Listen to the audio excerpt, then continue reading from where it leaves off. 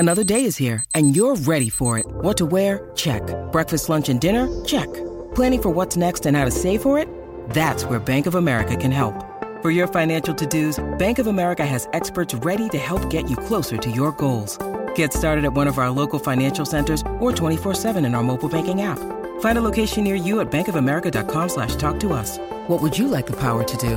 Mobile banking requires downloading the app and is only available for select devices. Message and data rates may apply. Bank of America N.A., member FDIC. Welcome to the Bigger Pockets Business Podcast, show number 21. And so our first day of business, we closed. We had to close the doors because we were not ready, which is so embarrassing to think about. But on the good side, our phone was ringing off the hook and we were booking parties for the entire next week. Welcome to a real-world MBA from the School of Hard Knocks, where entrepreneurs reveal what it really takes to make it. Whether you're already in business or you're on your way there, this show is for you. This is Bigger Pockets Business.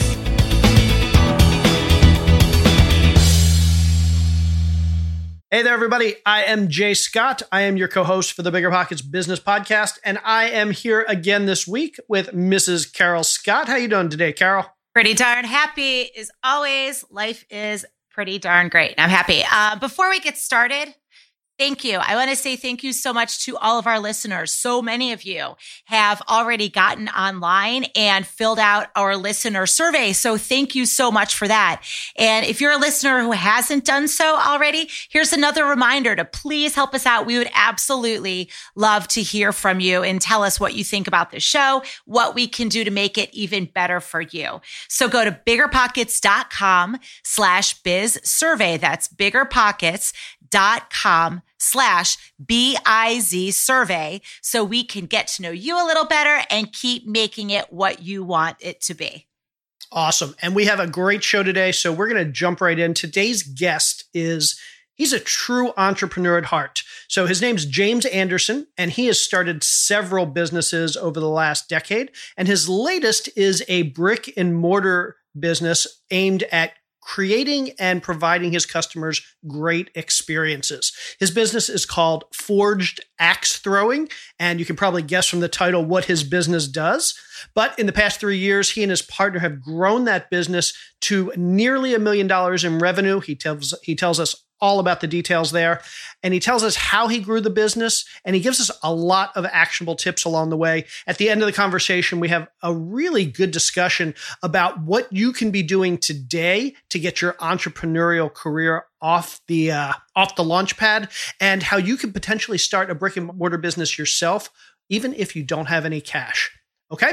So if you want to find out more about James and more about this show, you can check out our show notes at biggerpockets.com/bizshow21. That's biggerpockets.com/bizshow21. Now, before we jump into this interview, let's hear a quick word from our sponsor. Real estate investing is known for a lot of things, mainly making a very select group of people a whole lot of money. But being an online, cutting-edge experience is usually not one of those hallmarks. Well, thanks to Fundrise, that's no longer the case. Fundrise is the future of real estate investing. Their revolutionary model is transforming the industry, thanks to their software, which cuts out the costly middlemen and removes old market inefficiencies. Fundrise delivers the kind of investing power you typically only see at the big institutions and can now bring real estate's unique potential for long-term growth and cash flow to individual investors like us. Getting started is simple and usually takes less than 5 minutes. When you invest with Fundrise, you'll be instantly diversified across dozens of real estate projects, each one carefully vetted and actively managed by Fundrise's team of real estate professionals. Then you can use their intuitive investor dashboard and real-time reporting system to monitor the progress of each property in your portfolio. Now that's the future of real estate investing. So, are you ready to get started? Then visit fundrise.com/BP Business. That's FUNDRISE.com/BP Business. And you'll get the first 3 months of fees waived. Again, that's fundrise.com/BP Business. Thank you so much to our sponsor. Okay, now let's bring in James Anderson. James, welcome to the show. Thank you so much, guys. Pleasure to be with you. Long-time listener, first-time caller. I cannot wait to talk with you guys today. This is awesome.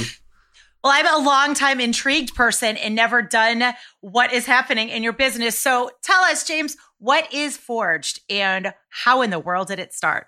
Yeah, so Forged is an axe throwing arena, and we have been in business for just over 3 years now. So I'm actually sure a lot of your listeners have probably either experienced axe throwing themselves or heard about a venue opening up, because the sport has seen an explosion worldwide. There's been venues opening up all over, and we were lucky enough to be one of the first venues out there pushing the sport forward. And we've been ecstatic with the growth of everything. We've seen tens of thousands of people come through our doors, tons of smiling faces, millions and millions of high fives clapped. It's been an epic journey starting this business. That's awesome. And I have dozens of questions. I know Carol has dozens of questions. But before we get to Forged and all about Forged, we want to hear a little bit about you. So can you take us kind of back through your backstory? Who are you? Where did you come from? And kind of what led you to opening this business? Absolutely. So just going way back, I'm from originally Vancouver Island in Canada. So I'm from a city called Victoria on the southern tip of the island. And I've always been involved in sort of the outdoor pursuits and really interested in getting out there, experiencing things. You know, my first job I ever had was teaching snowboarding. And in the summer times, I'd teach windsurfing at a summer camp. So I've always been into coaching, into doing things outdoors and experiencing, you know, sort of new things and sharing that stoke with other people. So, you know, I've done a myriad of jobs throughout my career. When I was just out of high school, I actually moved to Costa Rica, and I ended up working in an e-commerce business. This was in 2001. So e-commerce was pretty fresh at the time. We actually got into the beta of the Google AdWords program. So I was helping figure out how to run ads for this American e-commerce business that was offshoring things. We had to set up our own voice over IP system because there was no such thing as Skype. There was no Ring Central, like none of these tools we use today. It was like a huge PBX box. Like we had routers and cables running all over the place. We had to hire an admin guy just to run our voice over IP system. It was a real education in small business. And that's where I got my first taste of small business, actually. But shortly after that, I moved back to Canada and I ended up going back to school. I studied tourism because that was, I realized that was really what I wanted to do, my passion. And I went to a school in Kamloops, British Columbia for adventure guiding. It was Thompson Rivers University. And at that time I was thinking, I want to just use my love of the outdoors and I want to spend as much time as possible outside and teach people about the amazing world, like the outdoors. And that way I can go skiing every day. I could go kayaking. I could do whatever I wanted. So I got really, really involved in whitewater and rafting. And I met, a really good friend of mine now and who's now my current business partner, Brett. So we would always talk about, what rafting company we were going to start. We both had this itch. We wanted to start something and we were trying to figure out how we could start a rafting company. Maybe we could buy the one that we worked for. But the thing about whitewater rafting is there's only so many rivers you can do it on. And on all the rivers, especially here in Canada, the rivers that you can do it on are permitted. So there's only so many permits that are allowed per river. So as time goes on, those permits start to become more and more and more valuable. And the guys getting out of the industry are going to sell these things for millions of dollars. And we're like, well, we're broke. We don't have millions of dollars. My jobs at that time were tree planting, which I was getting paid 10 cents a tree for. And then I was raft guiding. And you don't make $1 million raft guiding. I can tell you that right now. Great lifestyle, but it's not a moneymaker. So we were looking for something else to do. We actually started another business, which is an event lighting business. Our busiest season would be the Christmas season, where we would install Christmas lights, millions and millions of lights all over Victoria, Whistler, and Kamloops. We had crews going all over the place installing Christmas lights. And then we sort of got into wedding lighting, and then we were selling lights to festivals and events and things like that. And actually this week, exciting times, those businesses are selling this week. No joke. So we've held on to them for years, but that seed money we took and from one really profitable Christmas light season, we realized we wanted to start something that had better cash flow year round, and we wanted to expand our breadth. We're tourism guys. We don't want to be in home service, although home service was a great business at that time, gave us the opportunity. we wanted to get into something where we could share that love of teaching and excitement, and where our clients just love us and want to come back. You don't quite get that in the home service industry. And, that's what we thought was missing. And we found the opportunity for Forged, and, we went for it and invested all our own money. We didn't take any loans. We did it all ourselves, which is probably a mistake in hindsight. It's great to use leverage when you can, but we did it ourselves. We were really proud of that. And we started Forged. So it was 2 months from the time we got our lease in February of 2017 until we opened our doors. Very cool. So this was back in 2017. And remind me, what is your business partner's name? Brett. Yeah.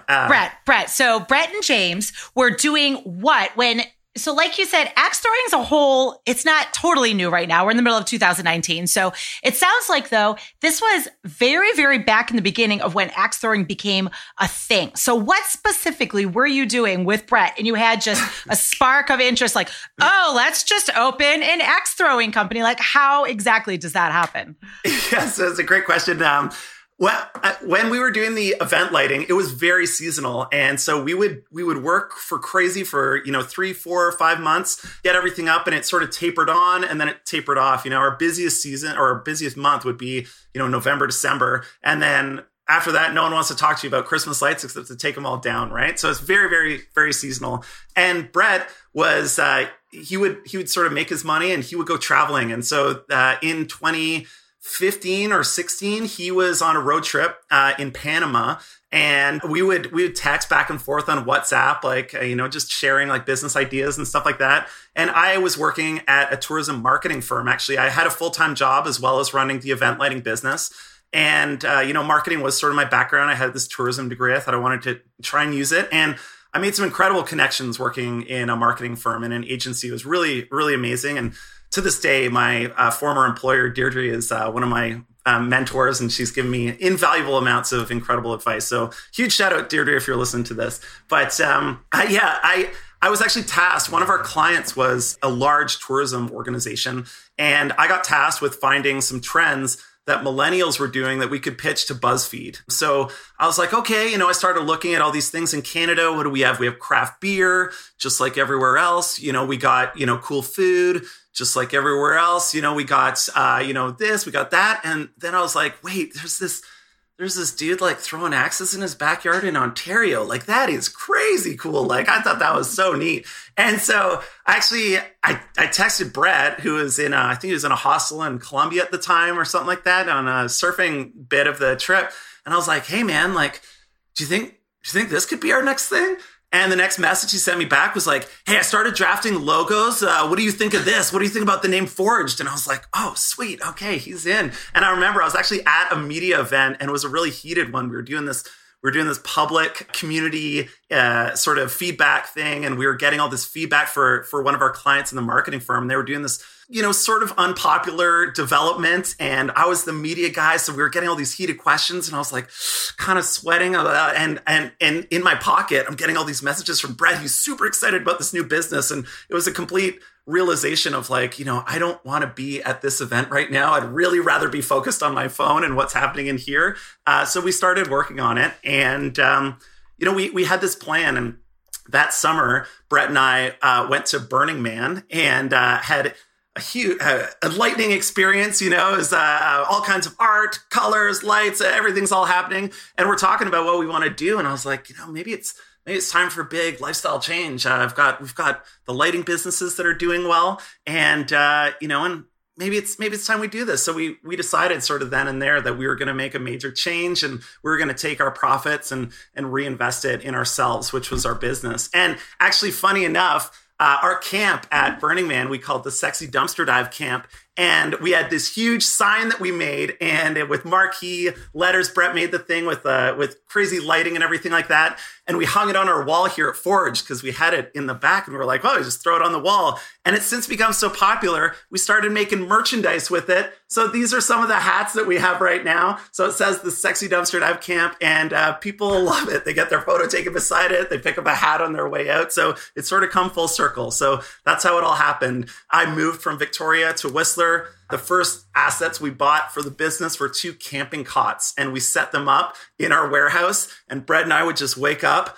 We would drill holes in the wall. We'd, blow the drywall out of our nose and, do plumbing or whatever it was that day. And I'm terrible at construction. Luckily, Brett's really, really good. So I would be the laborer at Brett's direction. And we got her done in 2 months with the help of tons of our friends and family and every favor we could call in.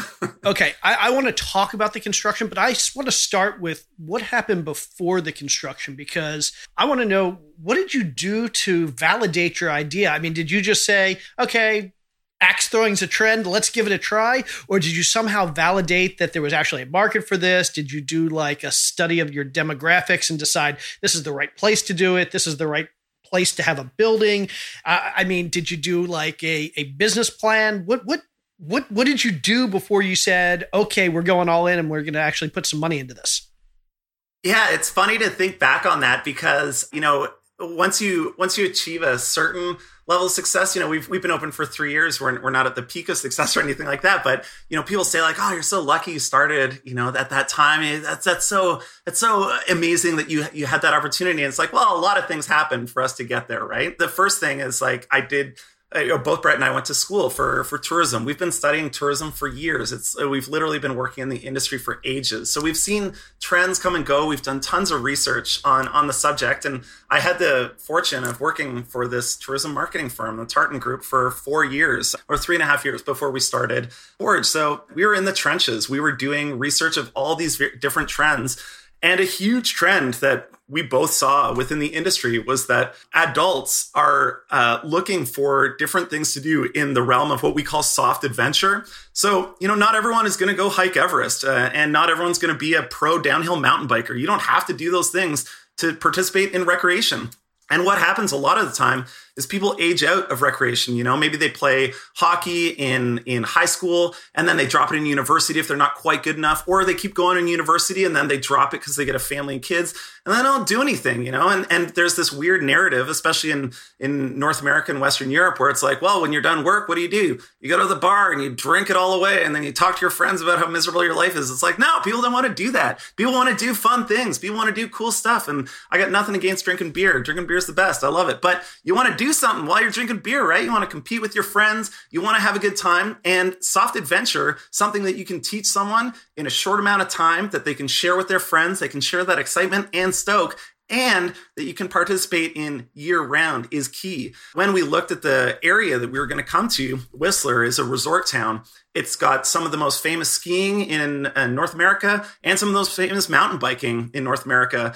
But, the dirty secret of most resort towns is the majority of people who come here don't actually participate in those 2 incredible hallmark experiences.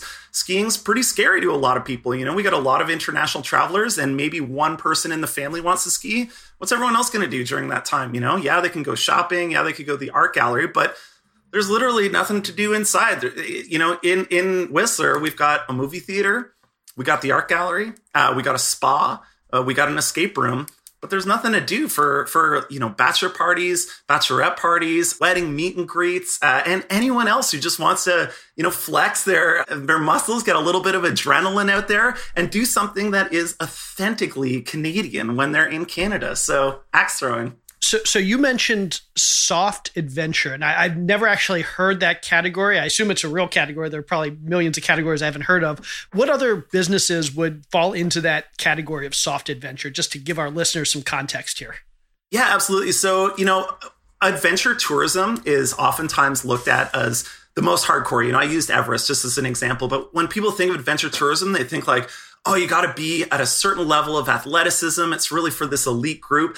But anything that involves, an activity, an element of culture, and a sense of place where you're being educated and learning about the environment that you're in, I think falls into the category of adventure. I had the opportunity when I was working with a marketing firm to work with this organization called the Adventure Travel Trade Association. And I saw adventure from many different facets. There's walking tours in through cities all over Europe that would fall into like a soft adventure where you're not just doing like a city tour where you're like, oh, this is that and this is that, but you're walking with a local guide who's showing you, a local food prepared in a traditional way that is maybe has some sort of historical significance, and you're exerting yourself. Maybe you're doing a bike ride along like a fairly easy trail, like through the woods or something like that. It doesn't have to be hardcore mountain biking, but it has to be something that pushes you just a little bit, whether that's physically or whether that's, intellectually, where you're like, oh, that's not what I thought I was going to be eating, or that's not a typical hamburger. That's a different thing. And it gives you a real sense of place.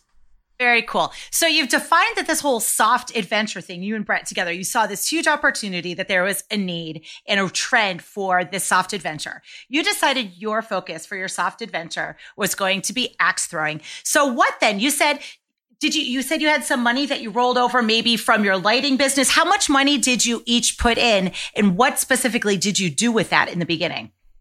Yeah, so Brett and I each we said to ourselves, we think we can start this for $60,000, which is Canadian dollars, by the way. So it's probably about 50 grand US.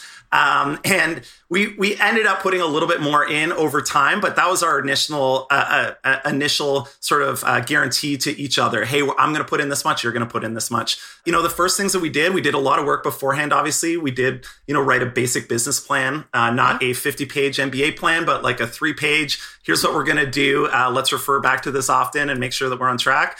And then we got our lease. That was the first real challenge. There's a real shortage of places you can rent with high ceilings and a square footage cost that is going to work for our kind of business. We're in the recreation business, which requires a large amount of square footage per person. If you look at like the bar and restaurant business, that's much more condensed. You can pack people in there. You got 4 people sitting at a small table. We're throwing axes around. You can't do that. You need a lot of space. So we needed to find that number, that square footage cost that was going to work. So that took a really long time.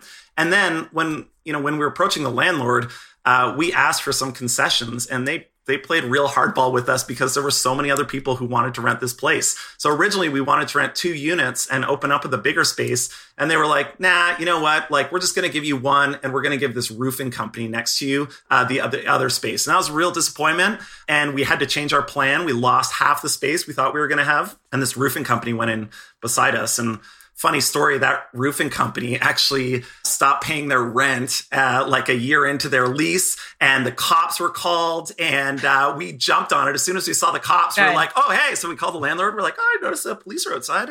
Any chance we could take a look at the unit? And they're like, what? Cops? Like, what's going on? Those guys haven't paid rent. And so the bailiffs came over, they switched the locks, and we were in there the next day being like, oh yeah, this looks great. We'll take it. Even though there was drug paraphernalia all over the floor. The place was in a terrible state of disrepair, but we were like, you know what? This is our chance to finally take over that unit we wanted.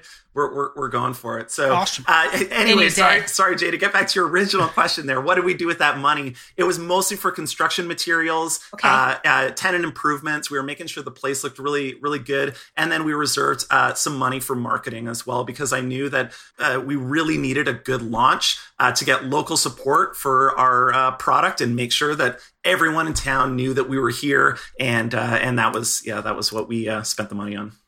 Excellent. So tell us more about that launch. So it sounds like you really focus locally, and you mentioned that you put some of that money aside for marketing specifically. So how did you get those first customers? How did you get your name out in the community? How did you make sure that you had the launch that you wanted? So when we first started, we had 2 months of construction time, but during those 2 months, we also had time to, join the local Chamber of Commerce. We had time to join Tourism Whistler, which is our destination marketing organization. A lot of tourism economies actually rely on the destination marketing or DMO model to promote the destination, and we all buy into that. So we pay monthly dues, but it gives you a chance to go to networking events. So we got out there, we did all those things, had business cards printed pretty early, and made sure that, we were going to every local event that we could find. That was number one thing. And as we're getting closer, we got a huge banner made for our front door, which actually is now our side door. It's not the best place for a door, but originally that was our front door because we couldn't get our front unit that we wanted. So I put a huge sign there, and that faced the brewery next door. So everyone coming in and out of the brewery was like, Axtron, that is crazy. What is going on there? And those are your customers. You want the drunk people throwing axes, clearly. and not drunk, but responsibly, maybe socially lubricated. It's totally fine. Yes. So we had this big banner saying, opening party on this day. We didn't open house. We didn't charge for the first day. We wanted to get people in the door. I created an event on Facebook, and we promoted it on Instagram. We've been promoting on Instagram our entire build. So as we were hitting milestones, when our feature wall went up, we did all this old barn board. It looks very retro, super cool. We posted that up there. We posted when the targets first went up. We posted slow-mos of us like practicing throwing axes. And then we went out to every local business in town with a flyer and invited them and all their staff to come out. It's one of the hardest things to do early on when your idea isn't proven and, you don't have a big business behind you, is looking someone in the eye and asking them to come support you and believe in yourself. It was really challenging, but we went out there, we had small brochures made, and we just said, come on down, invite all your staff, tell all your friends, we're running an open house. We serve beer. We got licensed for that day. And it turned into a great event. I was really nervous because we were still doing construction up until the final minute that our party started. We were literally painting lines on the floor. Brett's brother was in town, and we're like, hey, can you spray paint this as well while you're here? And, I was painting this line, and all of a sudden I look up and there's someone there, and he's like, oh, hey, I'm here for the open house. And I was like, oh, great. So I threw on a t-shirt real quick, and I stashed the paint, and I was like, let me show you how to throw some axes. So I started teaching him, and as soon as it was done, I was like, man, that was great. It took 10 minutes. We just give him a quick intro. I was like, hey, why don't you grab a beer? And I motioned him over, and I realized like, oh, hey, there's 4 more people ready to throw some axes. So I taught them, and I turned around, and I'm like, oh man, now there's a lineup. And we had a lineup out the door all night. We did hundreds of people that first night. We ran out of, we have released a liability waivers everyone has to sign because we're throwing axes, right? So, you got to make sure everyone's on the up and up. So we ran out of waivers. We had to call our friend Matt, who's an accountant at an office around the corner. We were like, any chance you could print off like 100 more waivers for us? Like, we're running low. So everything happened. And really, really funny story. We were so focused on the sprint to the finish of construction. We were so nervous that we weren't going to be able to finish the construction on time that we didn't think actually about operations, which is kind of key to running a business. We were just so focused on our one singular goal of opening the friggin' doors that we kind of forgot about the business. So we were, we did this huge party. Brett and I were like high-fiving all night. A bunch of our friends came in from out of town to support us. It was so awesome. We had the best night. And it was about 2 or 3 o'clock in the morning, and, we're sweeping up and doing all this stuff. And one of us looks at each other and we're like, oh, hey, like, I guess we're open tomorrow. Like, who's gonna work here? And we're like, oh shoot, I guess that's us. Like, we got to actually show up every day now and do this thing because we haven't spent all our money on staffing. Like, we don't even know what the experience is yet because we're very into experience design, and we wanted to make sure that this was we're not just renting people axes. Like, when they come and show up, they're buying an experience. Like, when you throw axes with Forged, it is friggin' epic, and it's not something you're going to get anywhere else. So we were like, oh, I guess we're doing this. And it was 3 a.m, and I was just so exhausted. We'd literally been working like 75 days straight on this thing. And we both sort of decided like, hey, I need 24 hours. Like, why don't we close for one day? And so our first day of business, we closed. We had to close the doors because we were not ready, which is so embarrassing to think about. But on the good side, our phone was ringing off the hook, and we were booking parties for the entire next week. And I did a little white lie, and I was like, sorry, we're closed for a private event, which was me and Brett sleeping because we were friggin' exhausted. But we opened the next day. Brett and I ran all of the events ourselves because, we were designing that experience as we went. So after every group, we're debriefing like what worked, what didn't work. What if we introduced, this trick shot at this time? And like, what if we played this game a little bit earlier? Why was that group a little more quiet? Like, how do you think we could break them out of their shell? Like, we're trying to really design that experience so that it was replicatable, so that when we did train people and taught them how, we're like, this is the experience you teach them because this is what you do at Forged. And I think that is part of the reason why I've been successful. I should say that, since we've started hiring people, our manager, Jess, and our other staff, and Krista, our assistant manager, and they've added to the experience and they've made it better than we ever could have ourselves. So it has really been a team collaboration. But early on, it was just Brett and I doing everything for the first 3 months. And we would just trade shifts. And one of us would do emails while the other person hosted a group. And it was very full on. So very cool. Go ahead, Jay. I was just going to say, you mentioned experiences a couple times. And so I'm just curious, how have you crafted your experiences? How have you kind of made it so that it's not just walking in, grabbing some axes and some beer and drunkenly throwing axes? Clearly people are walking in and because they have no knowledge of axe throwing. Like I'd almost be intimidated to walk into this place because I'm like, are they going to show me how to do this? Are they just going to hand me the axes and expect that I'm going to figure it out myself? So how did you craft those experiences? What was the process, and what did that experience or those experiences ultimately look like? You know what's funny, Jay? We actually get groups who still come in, and when we give them the demo and then we turn around, we hand the axe to them, they're like, whoa, what do you mean? I thought this was a spectator sport. We're like, no, it's not a show. You're going to do this with us. And they're like, oh my gosh, this is crazy. Like, I can do this. Yeah, you can do this.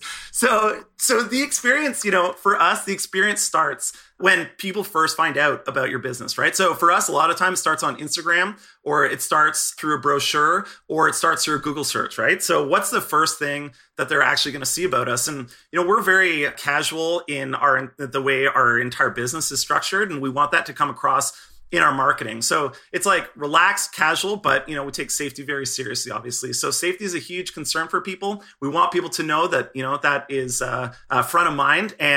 But at the same time, like, we're here to have fun. We joke around. If you read our FAQ page, there's a lot of sort of tongue-in-cheek jokes in there and stuff like that. But it starts there and then it carries on. So when people call us, we have like a greeting that, sort of hits them with most of the information that they're going to want. So it tells them the hours, and it tells them, how to book, and it tells them all those things. So otherwise the phone would be ringing off the hook. So we have sort of that automated answering service to help us out. But then if they want to get through to us, they press 1 or whatever, talk to our staff. And if they want to book over the phone, that's great. But, instead of like boring hold music, we got like dope hip hop on there. We're like making this fun. So like the whole thing is about sort of having fun. And all of those touch points are really key for us. And then when people finally walk through the doors, they're not walking into like a sterile, boring ass warehouse. They are walking into a dope experience. So we've got like, our whole construction, Brett's the mastermind of design. And he was like, what we should do? We should do like wrought iron piping with like exposed old wood and barn board. And like, we're going to put the Burning Man sign on the wall. Like, we're going to do all this cool stuff. And I was like, all right, cool. Yeah, right on. And then we actually wallpapered our bathroom with archival logging images from this whole area that we're in was founded through logging camps, like through resource extraction. So we found all these old archival images. Brett's girlfriend, Jess, actually put the wallpaper up in the bathroom. And so people are just like, where are we? This is like such a crazy place. And that's part of the experience too, that visual feast that they get when they get there. And then, as soon as they start throwing, they're introduced to their host, who's now like their best friend, who they're going to hang out with for the next hour. And when they leave, it's full of high fives. If they do an amazing shot, they're going to get a Polaroid taken, put on the wall of fame. It is very much like a designed experience. And we want, we are a recreational experience, and we're there to provide people the best experience of their life. So, when they're heading out the door, maybe they buy a hat or a t-shirt, they're proud and super stoked that they can wear that and be like, you would never believe what I did when I was in Whistler. This is so much fun. I love listening to every little last nugget in this story. And there's so much powerful stuff in there. I think it's fascinating how you were talking about when you started to make sure that you had that line out the door, that it was all more traditional marketing, which I think is fascinating given the year that you started, which was 2017, right? So 2017 is very much, as we know now, the age of everything is online marketing, and it's online, digital. And it's such kind of taking a step back from traditional, yet you found so much powerful success in many of those traditional avenues. So I'm wondering, as the time has gone on over these past 3 years, has that changed at all? Has that morphed exponentially? Has there become a blend of both? How has it changed as your business has grown as far as your marketing avenues? Yeah, that's a really good question. And the answer, often surprises people when we talk about this. I am, a huge believer in just marketing in general. I'm a marketing evangelist. I spent a lot of time working at this marketing firm. And when I was there, my job title was digital specialist. I was the guy if you wanted pay-per-click ads, if you wanted a content management strategy, if you wanted, whatever, a social media plan. I was the guy who's making all that. And so for the longest time, I was so focused on this digital world. And then hopping over into this business and actually our lighting business actually gave me a small foray into that. We did direct mail for that. And it was something I was like, I can't believe this works, but we're literally willing to try everything, and direct mail had a huge, huge success rate for us. It was incredible. So we had a little taste of it. And when we came over into Forge, we literally try almost any form of marketing that we can get our hands on. But the thing I think people love the most about digital ads and that space is that everything's so trackable, right? And you can attribute your return to a specific click from a specific source, a specific keyword. Like people really love that. But I think the thing that a lot of people forget is that there's a lot of tracking methods you can use for offline advertising and still attribute your returns to the proper campaign as long as you're setting things up right. I use a service called CallRail to manage our call tracking. So we have hundreds of different phone numbers that forward to our primary number, and we're tracking every single campaign that's out there. And if you've ever done offline advertising, you're really familiar with the calls you get from the sales rep. And they're like, oh, hey, James, so it's spring. It's time to get your new campaign up. Last season you spent $2,000. How about you go for that full page or whatever their pitch is? And I'll be like, oh, you know what, Carol, just one sec. Let me just pull up my call tracking. Yeah, I see we got like 10% less calls from you guys this season versus last season. We made slight adjustments to the creative, but what do you think can attribute to that? And they're like, whatever. And they'll come up with some idea about why things are the way they are. And, it gives you a very strong negotiation point, first of all, for your future advertising campaigns. And if you find a dud, of which we've had many, we've probably had just as many failures as successes in the marketing world.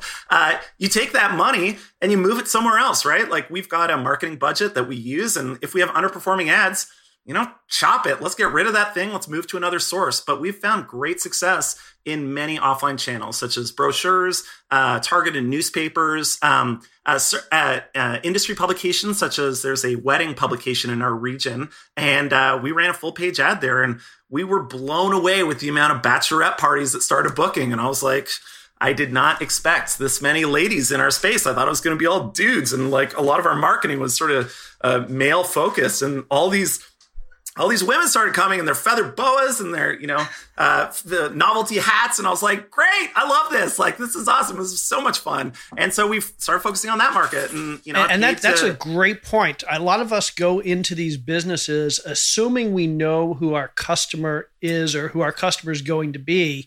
And we need to be open to the fact that maybe those aren't the best customer targeting avenues. Maybe we should be looking at others. And so it's a great example here of how, you would think for an axe throwing business, it would be a group of guys with plaid shirts and beards and drinking beer and coming in and let's do this. And the fact that there are lots of women in bachelorette parties, that's really cool. I would not have expected that.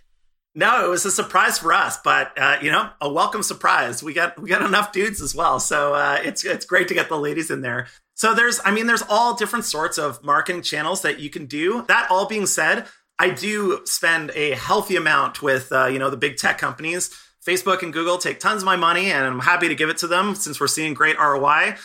We do treat our website as an e-commerce business because that's essentially what it is, right? We were very focused on taking online bookings straight out of the gates. We recognize that a lot of our competitors in town, or other experience providers in town, I should say, were not offering a very friction-free online booking process. And we're like, you know what? This is crazy that it's easier for me to order toilet paper than it is to like book a snowmobiling tour. Like, why is this so hard? So we really focus on, reducing the friction, reducing the amount of clicks it takes to make your booking. And we're huge fans of all the online tools as well, such as, AdWords and Facebook and Instagram marketing and display ads. We use all of sort of the traditional online marketing suite of tools. But we definitely still invest heavily in offline for our specific type of business. And I think a lot of businesses that operate in brick and mortar, many of the touch points that you want to ensure in marketing, you want to have touch points so that you can make sure your message is getting out there and you're apparent to your customers. Many of those touch points are still in the offline world. People don't just live online, especially for physical brick and mortar businesses. They're out there. They're in the community. They're in the grocery store. They're at your competitors or partner businesses. What can you do to increase those touch points? And offline advertising is still up there. It's working for you, clearly. Before we move on to the next part of our show, let's hear from one of our show sponsors. Believe it or not, the world isn't built for entrepreneurs and small business owners like us. Sometimes it seems like there's no end to the hurdles we face while starting, maintaining, and growing our businesses. Finding smart tools to make running your business easier is crucial, which is why I'm here to tell you all about FreshBooks. FreshBooks is accounting software specifically designed for small businesses. It organizes and streamlines time-consuming bookkeeping and accounting tasks, allowing you to do things like create and send branded invoices in just 30 seconds, set up credit card payments right on your invoices to get paid twice as fast, and export tidy reports for expenses, invoice details, and sales tax to make working with your accountant to tax time a breeze. FreshBooks customers say they save an average of 192 hours a year. Imagine what you could do with that extra time. Right now, we're offering our listeners a free 30-day trial of FreshBooks, no credit card required. So just go to freshbooks.com and enter Bigger Pockets Business in the How Did You Hear About Us section. Again, go to freshbooks.com and enter Bigger Pockets Business in the How Did You Hear About Us section. Can we talk a little bit about the numbers, James? Did I read somewhere somewhere online that you're now, in just 2.5 years, $1 million business? Yeah, we're actually just under. So we're at 960 for the year, which we're very proud of in axe throwing revenue. So we've got our hands on a couple other things, but yeah, we're very proud of the success we've had, and and we still see the business growing. So we're very excited about the future of the sport. Okay, so I want to dig into the numbers a little bit because I know a lot of our listeners are interested in this, and maybe I'm just really interested in this, so I'll use them as an excuse, but I want to hear this. So you said your annual revenue, and I assume it's gross revenue, so the amount of money coming in is about $960,000 a year? That's right.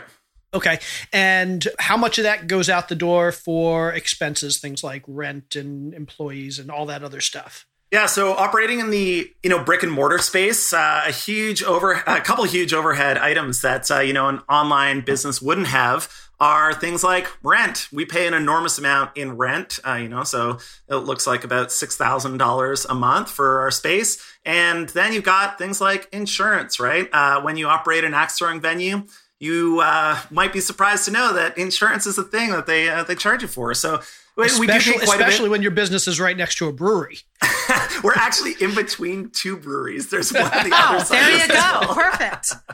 So, and they're great partners of ours. We love both of them. Shout out to Whistler Brewing and Coast Mountain Brewing. Those guys are awesome. So yeah, and then the biggest line item for our expenses is labor. I talked a lot about our experience and how important that experience is to us. And you can't get an experience if you're short-staffed. We're very focused on that ratio of host to guests to ensure that we're delivering the optimal experience and we're getting 5-star reviews. I'd encourage listeners to check out some of our reviews because we do get 5 stars. We really do. And the experience is what makes it. Our staff is what makes it. So, every month, depending on the month, but it's between like $15,000 and $22,000 on staffing. So it's a big cost to staff the business. And then, Brett and I do take a modest salary from the business. We're fully living off of our income we get from this business. It's our primary source of income, but we're not living the high life, not driving a Bugatti or anything crazy like that, right? We are investing a lot of our money back into the business. We're both, younger guys, we're in our 30s, and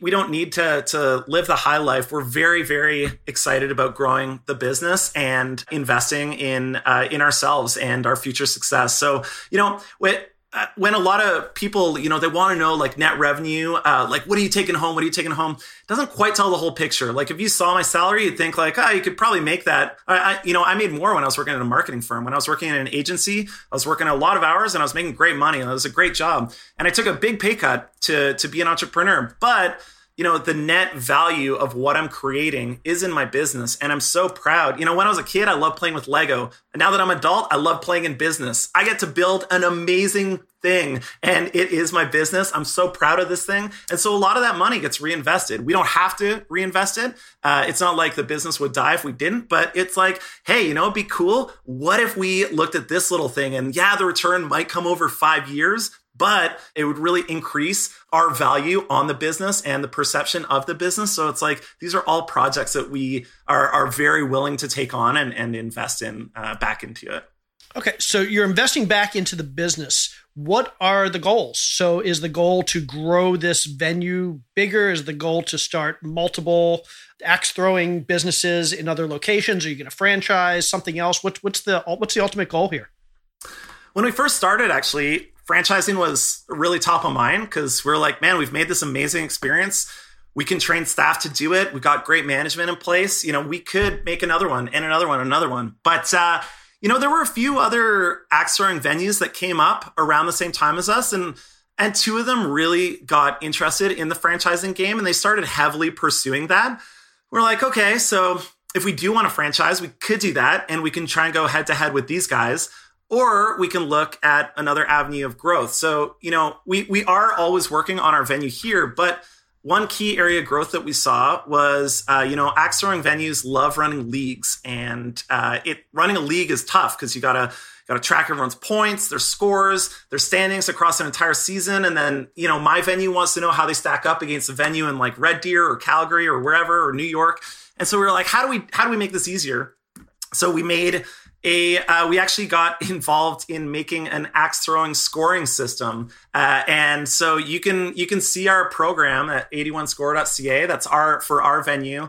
And then we partnered with one of the largest axe throwing franchises out there to offer the software to all of their venues. So we were like, you know what? I don't want to go head to head with these guys. How can we leverage the success of axe throwing as a whole, benefit our business, and grow a side piece of revenue? Being in a resort town means our revenue is cyclical, right? We rely on the seasons. We have boom times and bust times. We're just about to get into a bit of a bust time right now until the snow falls. So, how do we even out this revenue problem that we have? And you do that by getting involved in diversifying into more markets. And we're like, if our axe throwing software was running at 200 venues, we really don't have to worry so much about those revenue gluts. So that was one of the primary things that we did was create right now the world's largest axe throwing software suite, which is a very niche product. But, with the growth of axe throwing comes the need for things like that. And we're luckily able to fulfill that gap. For our own business, though, there's always things that we're doing.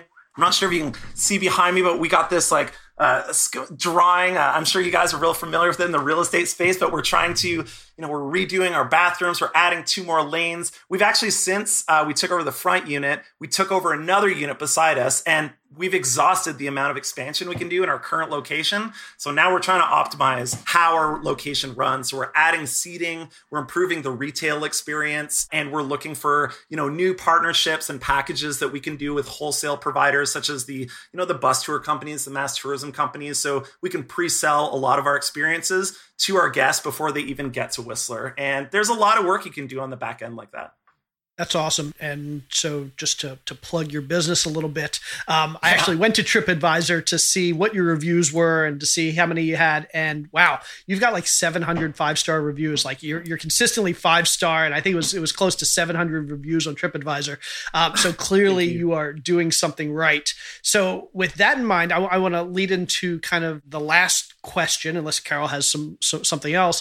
But for somebody out there who's looking to start a brick and mortar experience type business like this, if you had to kind of summarize your learnings over the last 3 years and best practices, the mistakes you made and how you wouldn't make them again, what are some tips, or what are the best tips you could think of for somebody that's thinking about, I want to go and I want to do this? The first thing I'd touch on is that with the rise of e-commerce and online business, there's actually an enormous opportunity for people to invest in brick and mortar. It's something that's been largely ignored, especially by younger entrepreneurs, because they see, everyone sees the success stories of Silicon Valley or, whoever affiliate marketer and the scalability. And that's great. I love all that stuff. It's awesome. But there's great businesses sitting in every town, city, province, state, across the world. I would really take a close look at what markets are being underserved in your immediate area or, in whatever population can support the type of business that you're looking at.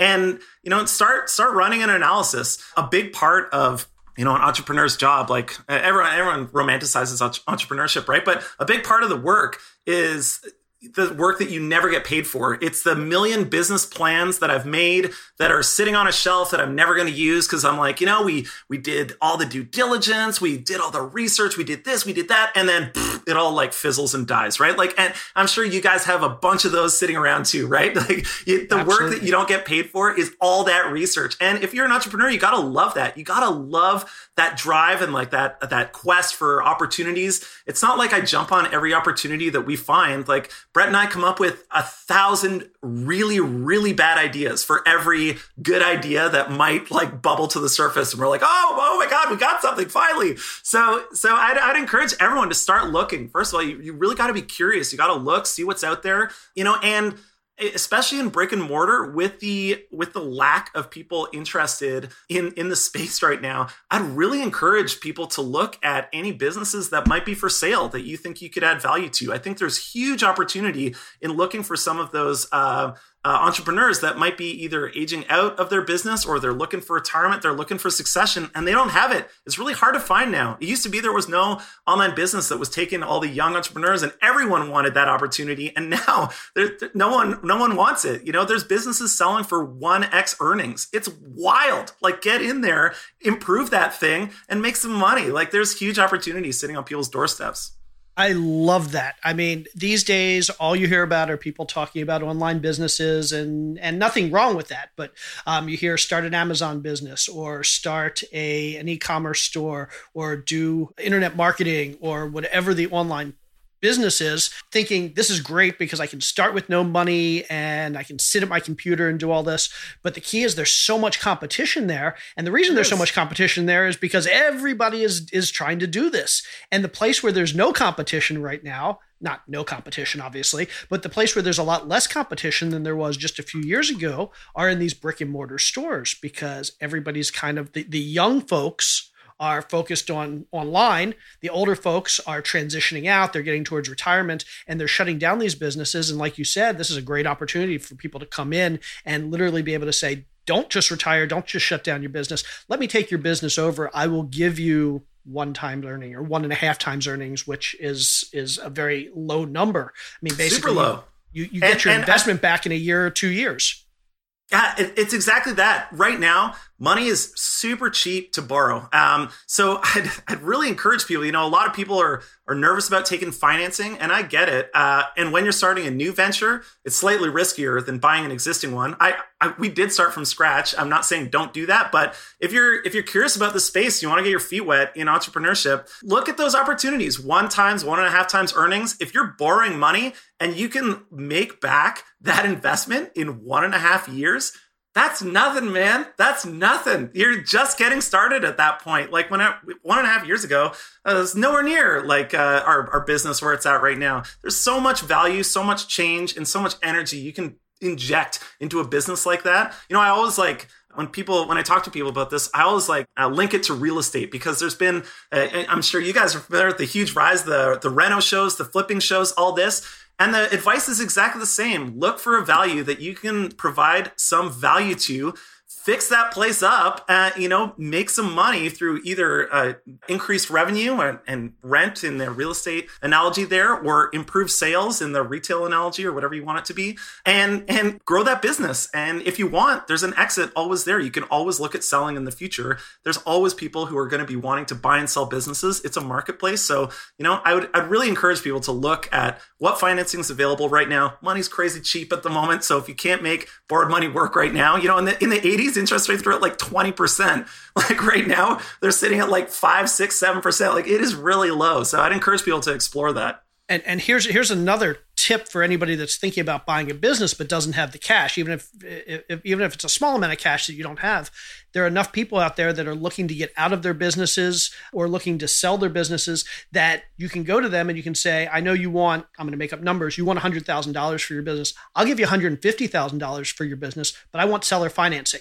I want to pay you that $150,000 over the next 5 years or the next 10 years out of the profits from the business. And for a lot of sellers out there who may not need, and this is the way it works with seller financing in real estate.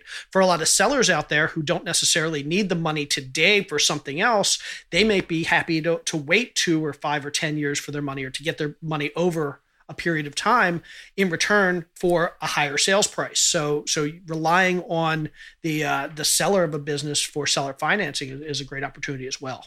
Absolutely. And the other thing is a lot of these people want to see their businesses keep going. You know, I mentioned earlier, I sold my lighting business this week, and the guy I sold it to is my longtime manager, you know, and I gave him a skookum deal because I really like the guy and I know he's not going to drive my business into the ground. I'm really proud of what I created. I worked on that thing for 7 years. I don't want to just sell it to someone who's going to screw it all up. Like, I want Josh to take it on and he's going to do a bang up job. Sure, I gave him a great deal, but ultimately I really want to see that business succeed. So I think there's a lot of value in that to entrepreneurs who want to see their legacy or their business continue that they built. You know, it takes a lot of blood, sweat, and tears to make a business, and seeing it fall apart would really crush me. I love this, James. You're just clearly such an entrepreneur at heart. Like at the core of your soul is entrepreneurship, and to hear the pride in everything that you've done and the desire to leave a lasting legacy is just, it's fantastic. I just love listening to you. It's been great. It's been great. Thanks, Carol.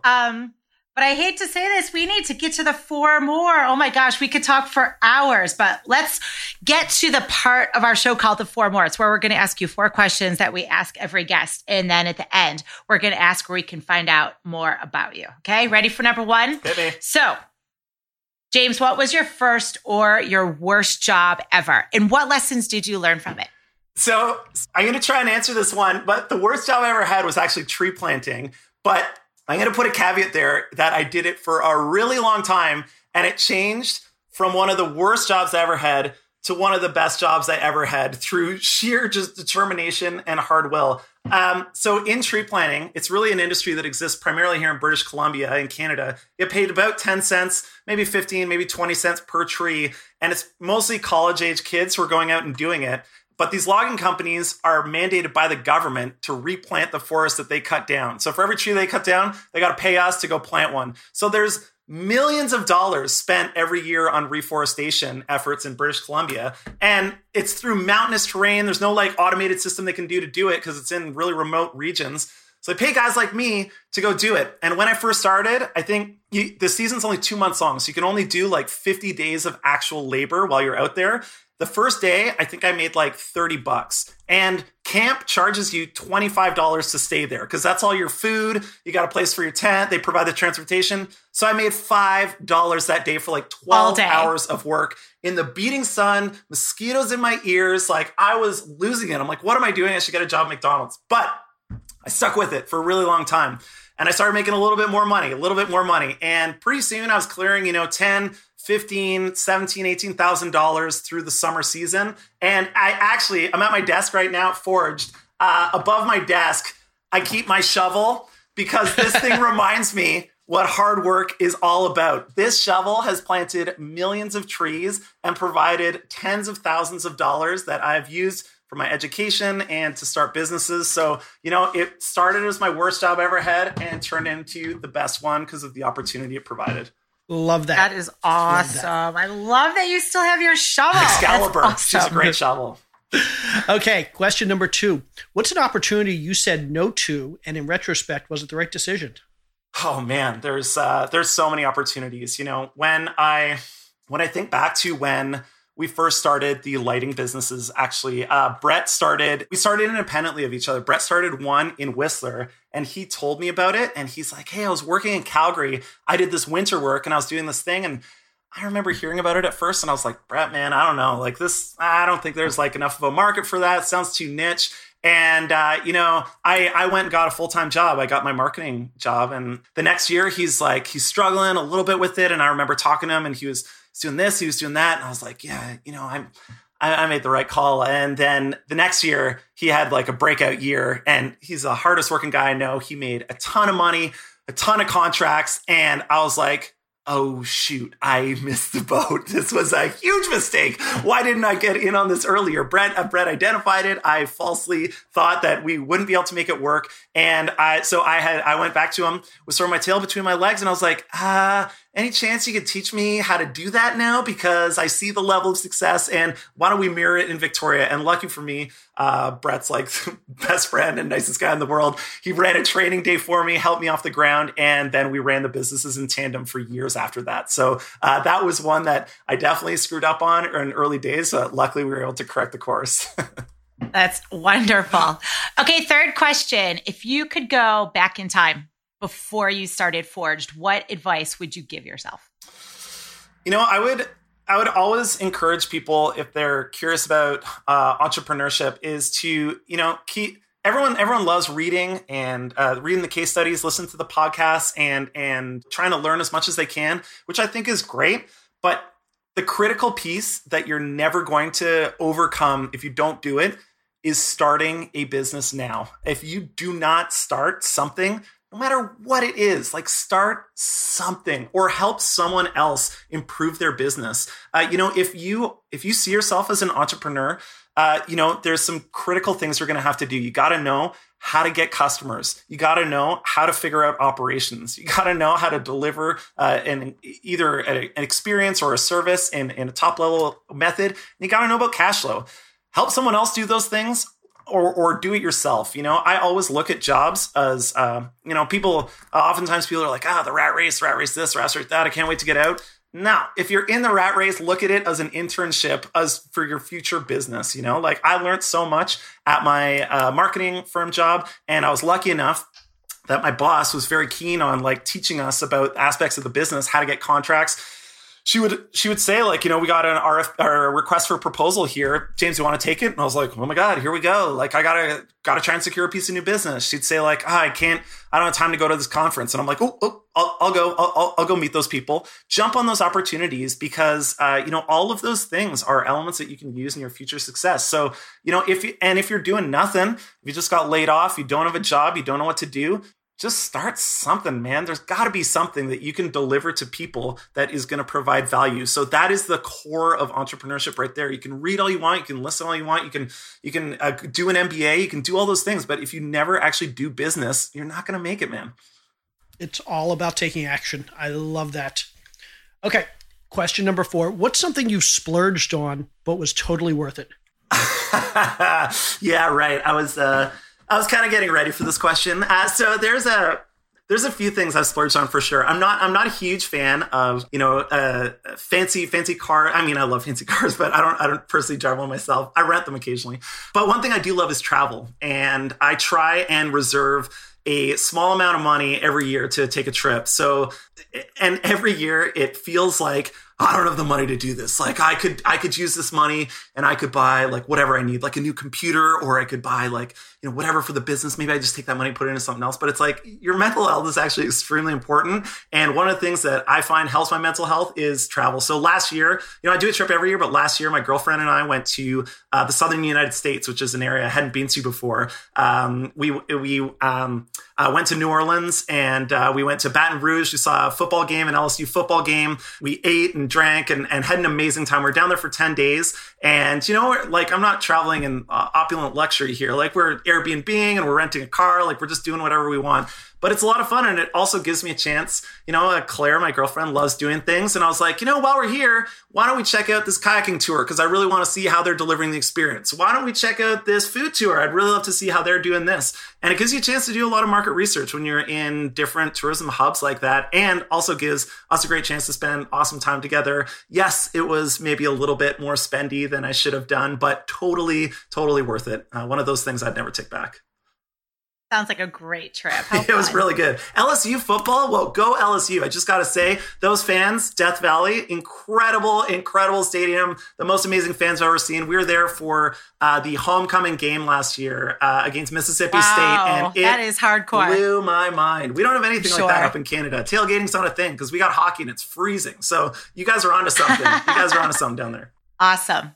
Cool. Jay, what you got? I think that was the fourth question. I'm going to ask a fifth question. I'm so bad at counting. You are so bad at counting. What is that? It sounds like you want a fifth question. I'm going to ask a fifth question because I know this is the four more, but I've had a number of people that always ask me, why aren't we asking what people's favorite business books are?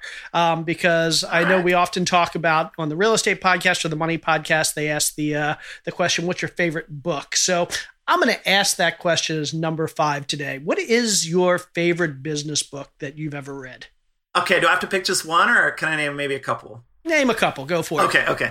You know, I know it's a cliche and I bet you a lot of people are going to say this, but when I first read, it was 2008, I think, when I first read Tim Ferriss's 4-Hour Work Week, that was a big change in mindset for a lot of different things. You know, he was selling primarily, he was working on a supplement business and things like that. And I wasn't really interested in that. And I didn't want to do that. But the way he was approaching things and he was looking at, you know, the way he negotiated contracts for advertising, I thought, man, that's really interesting. Advertising is a perishable asset. It's worthless once the thing goes into print. That's a really interesting way of looking at it. I hadn't thought about it.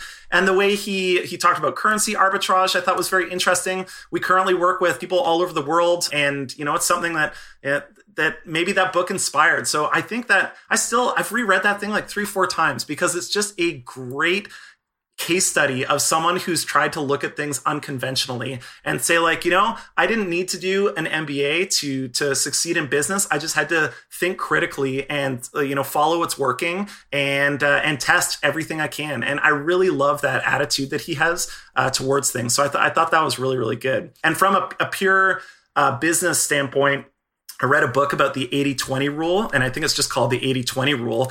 And I was running my lighting business at the time, and I was reading this, and I'm like, and, you know, one of the things they sort of talk about, they give all these examples, is like, you know, that 80% of your problems come from 20% of your customers. And I was like, yeah, they do. Like, why am I dealing with these people? They're killing me here. Like, and their contracts are tiny. It's not a huge part. I'm like, why am I trying to make these guys happy? Nothing's going to make them happy. Like, I just got to get rid of them. Like, here. And you know what I did is I wrote this really nice letter to my competitor. And I was like, hey, man, I actually can't deliver the best service to these people. I think maybe you can. And they're like, thanks, James.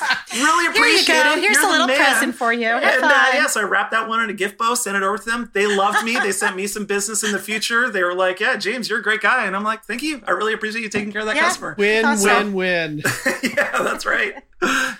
That is so cool. Okay, so James, the more question, where can our audience find out more about what you're doing and connect with you? Yeah, so if you just search for Forged Axe Throwing, I guarantee you that we're going to show up there. So we're online at forgedaxe.ca or forgedaxe.com. If you want to check out our axe throwing software, it's 81score.com. Or if you participate in the World Axe Throwing League, you'll be using our software actually, so you can check it out there. And if you are like curious about the axe throwing industry, I get tons of questions on how do I start my own venue? How do I do this? How do I do that? I packaged everything up for you. If you go to axecourse.com, I will tell you exactly how we did it. And in there is a Facebook group where you can ask me any question you want. I post videos all the time about how we do different things, set things up, why we do them this way. And so I can't wait to hear from you. If you're curious about the industry at all, I'm like super keen to know where your venue is and how I can help you get there. You know, I just want to say, if you get into axe throwing, a rising tide, I believe, raises all boats. I want to see axe throwing as the next Olympic sport. So I'm dying for more entrepreneurs to get out there and latch onto this so that we can grow the sport, the community. So I can't wait to see you at the next tournament. So for all our listeners out there, James is begging you to compete with him. Start your own axe throwing business. I love competition. I love competition because it makes me better. It keeps me sharp, and it means that we're heading in the right direction. There's enough room for us. I guarantee it. I love that abundance mentality. Love that. Awesome.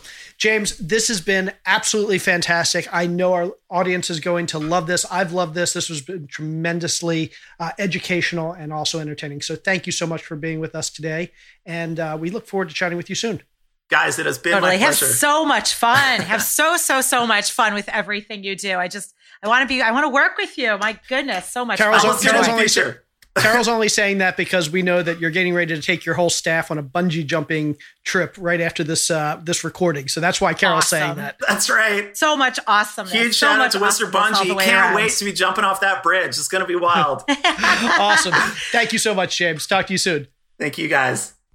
Loved James. Seriously, was that such an awesome interview, Jay? I love the fact that he was so enthusiastic about his business. I mean, seriously, he was probably one of the happiest people that we've talked to. Like it was just the enthusiasm just came right through. And I love the last part of that discussion about for people that want to be starting their own business, that want to be jumping into entrepreneurship, basically don't sit around and wait for it to happen. Take action. And even if you're not ready to start your own business, go help somebody with their business. If you're in a 9-to-5 job, use that as an internship and use that to learn, to prepare for when you're ready to start your own business. I mean, just amazing insight there for anybody that's looking to get started with entrepreneurship. It really is. And I want to just one last thing on what you said about how much fun he's having and how much he loves it. Who in the world would not want to go through the doors of his business and tell other friends about it? It's no surprise that they have what you said, almost 800 5-star reviews. It's just that experience just permeates in everything that he does, everything that he says. He's really mastered creating an experience, and he was able to teach us so many great things about how to make that happen. Yep. All right, let's wrap this up, baby. All righty. She's Carol. I'm Jay. Now just get out there and start your business today. Have awesome. A good one, everybody. Love it. Take care, everybody. Bye.